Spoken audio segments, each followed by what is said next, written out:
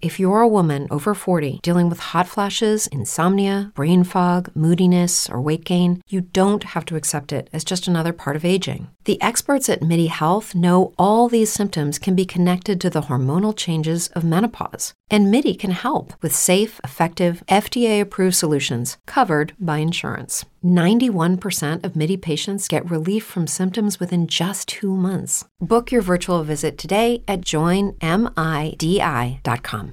Here was once a child, and he strolled about a good deal, and thought of a number of things. He had a sister, who was a child too, and his constant companion. These two used to wander all day long. They wondered at the beauty of the flowers. They wondered at the height and the blueness of the sky. They wondered at the depth of the bright water.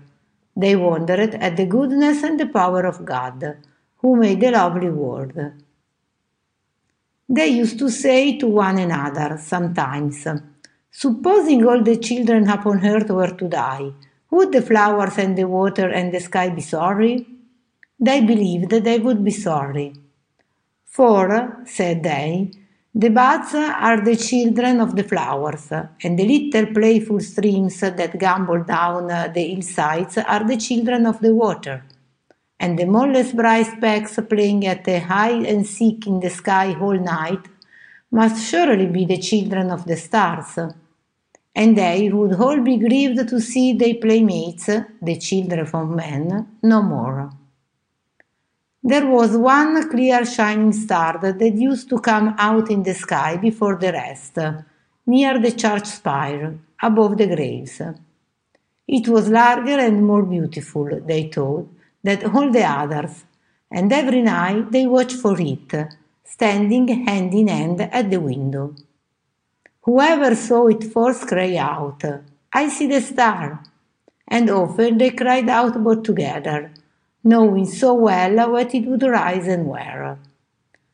So they grew to be such friends with it, that, before lying down in their beds, they always looked out once again, to bid it good night, and when they were turning around to sleep, they used to say, "God bless the star."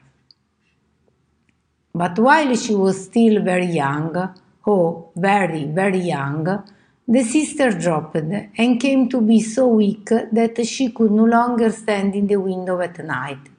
And then the child looked sadly out about himself, and when he saw the star, turned round and said to the patient pale face on the bed, "I see the star." And then a smile would come upon the face, and the little weak voice used to say, "God bless my brother and the star." And so the time came, all too soon, when the child looked out alone, and when there was no face on the bed, and when there was a little grave among the graves, not there before, and when the star made a long race down towards him, and he saw it through his tears. Now this race was so bright, and they seemed to make such a shining way from earth to heaven, that when the child went to his solitary bed, he dreamed about the star, and dreamed that, lying where he was, he saw a train of people taken up the sparkling road by angels, and the star, opening, showed him a great world of light, where many more such angels waited to receive them. All these angels, who were waiting, turned their beaming eyes upon the people who were carried up into the stair, and some came out from the long rows in which they stood, and fell upon the people's necks, and kissed them tenderly, and went away with them down avenues of light, and were so happy in their company that, lying in his bed, he wept for joy. But there were many angels who did not go with them, and among them one he knew. The patient face that once had lain upon the bed was glorified and radiant, but his heart found out his sister among all the host. His sister angel lingered near the entrance of the star, and said to the leader among those who had brought the people thither, Is my brother come? And he said, No. She was turning hopefully away, when the child stretched out his arms and cried, Oh, sister, I am here, take me. And then she turned her beaming eyes upon him, and it was night, and the star was shining into the room, making long rays down towards him, and he saw it through his tears. From that hour forth, the child looked out upon the star, as on the home he was to go to, when his time should come, and he thought that he did not belong to the earth alone, but to the star too, because of his sister angels gone before. There was a baby born to be a brother to the child, and while he was so little that he never yet had spoken a word, he stretched his tiny form out on his bed and died. Again, the child dreamed of the open star, and of the company of angels, and the train of people, and the row of angels with their beaming eyes all turned upon those people's faces. Said the sister angels to the leader, Is my brother come? And he said, Not that one, but another. As the child beheld his brother's angel in her arms, he cried, Oh, sister, I am here, take me. And she turned a smile upon him, and the star was shining. He grew to be a young man, and was busy at his books when an old servant came to him and said, Thy mother is no more.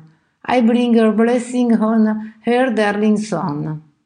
Again, at night he saw the star, and all that former company.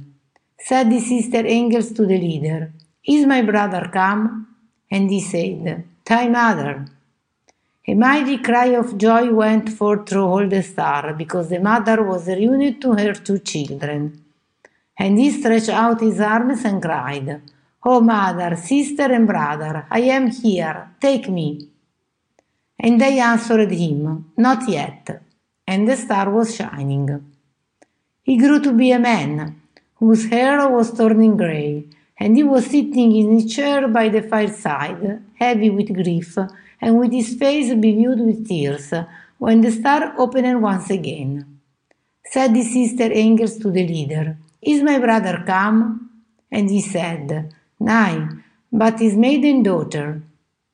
And the man who had been the child saw his daughter, newly lost to him, a celestial creature among those three, and he said, My daughter's head is on my sister's bosom, and her arm is round my mother's neck, and at her feet there is the baby of my whole time, and I can bear the parting from here, good be praised. And the star was shining. Thus the child came to be an old man, and his once smooth face was wrinkled, and his steps were slow and feeble, and his back was bent. And one night, as he lay upon his bed, his children standing round, he cried, as he had cried so long ago, I see the star. They whispered one another, He is dying. And he said, I am. My age is falling from me like a garment, and I moved toward the star as a child.